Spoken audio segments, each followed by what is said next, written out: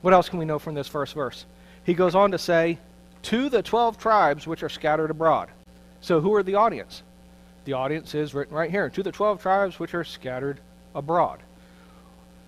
This is in reference, one of the reasons why Dr. Arnold Fruchtenbaum considers this a Messianic Jewish epistle, because the audience is clearly Israel, the Messianic Jewish of Israel, of the 12 tribes.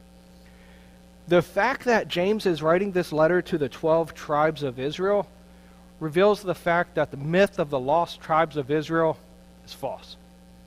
Because when you're looking at the lost tribes of Israel, they'll say that during the Babylonian captivity or the Assyrian captivity, tribes were lost, tribal identities were lost, yada, yada, yada. They assimilated, whatever the case is. But here, James knows the 12 tribes. He's addressing them right here.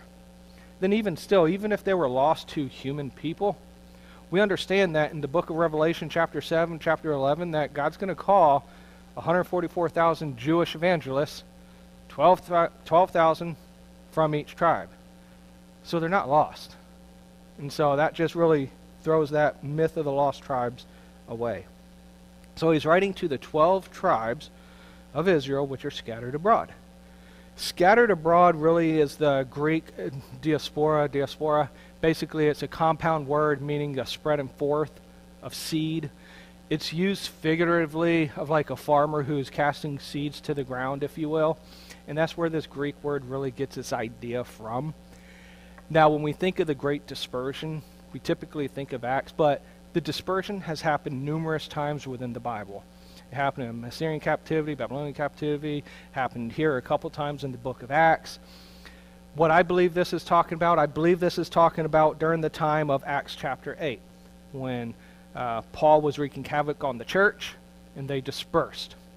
Now, the thing about the diaspora, the scattering, the sowing of the seed, is the fact that now this dispersion that happened, now the gospel is being going out to other areas instead of centralizing in Jerusalem. And so these are Jewish people, Messianic Jews, believers in the Messiah, Christians that were scattered. Basically, they were chased out, they were run out, they left their homes, they left their jobs, some left their family, some were imprisoned, some were executed. There were times and periods of peace during these days, small peace, if you will. But a lot of times in a lot of these cities, if you read the book of Acts, Jews were trying to find them and chase them out and persecute them. Peter got arrested, Paul got arrested, Silas got arrested. There's a lot of times of persecution. And so this letter is written by James to Christians. How do we know they're Christians? 15 times in this 5-chapter letter, the word brethren is used. One thing. 3 times the words beloved brethren are used. But the most clearest example for me is in James chapter 2, verse number 7, where he references, do they not blaspheme you by that worthy name by which you are called? In allusion to Acts chapter 11, verse 26, where they were called Christians first at Antioch. There is a threefold way of telling these people are believers. So you have James, the half-brother of Jesus, that wrote the letter to the 12 tribes of Israel who are Jewish Christians that are under persecution. That's the backdrop. So when we're reading the letter, we got to remember times of persecution, Jewish Christians.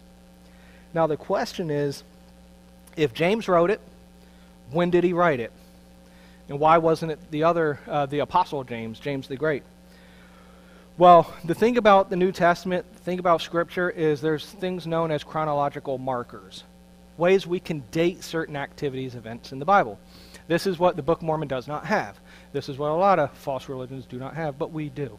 There are ways we can figure out when certain things happen with the names of kings and activities, people within power.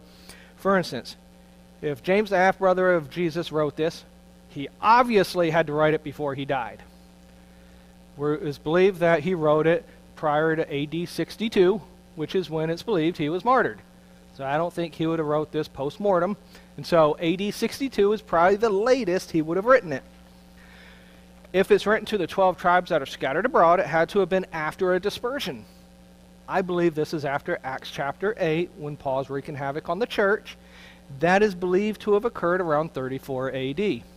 So 34 AD, 62 AD. James chapter 2, verse number 7, like I said, there's a reference to the worthy name by which you are called. I believe that's a strong evidence for being called Christians. We read in Acts chapter 11, verse number 26, that God records they were called Christians first in Antioch.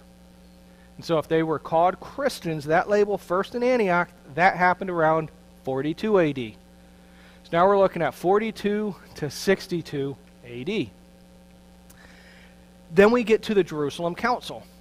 The Jerusalem Council was a big to-do because now a lot of Gentiles are getting into this faith. And now the Messianic Jews, they're like, okay, we keep all these traditions and laws. These people are coming in. What do we do? What do we do with Titus and Timothy and these others? And that's where James, after a lot of deliberation, said, okay, this is what we're going to ask of them, if you will. Nothing in the book of James hints at this mass incursion, if you will, of Gentiles. There's nothing real Gentile-y in this letter. Matter of fact, when we read in the beginning of chapter 2, in verse number, where is it? Verse number 2, where it says, "For if there come unto your assembly," many times in the Greek word is ecclesia, which is the common word for assembly, calling, whatever the case is. But in the Greek there, James actually used the word synagogue. And so it wasn't common to use ecclesia during the time James wrote this letter. That makes many people believe it had to have been before the Jerusalem Council of AD 50. And so you're looking at the dispersion of 42, the Council of 50, most likely somewhere in between there is when this letter was written. What was going on during that time? Well, in Acts chapter 12, Apostle James was beheaded. Peter was arrested, and King Agrippa died. Acts chapter 13, Paul and Barnabas' first missionary journey. They preached in a couple cities, and they were expelled from Antioch. Acts chapter 14, the healing happened in Lystra. Paul and Barnabas were deified. People claimed they were Mars and Jupiter.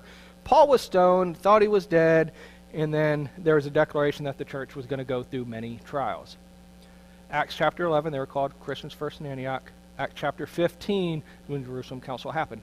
In between those two date markers, there's a lot of persecution going on for being a Christian, for preaching. Again, with the backdrop of that, we have got to understand this letter.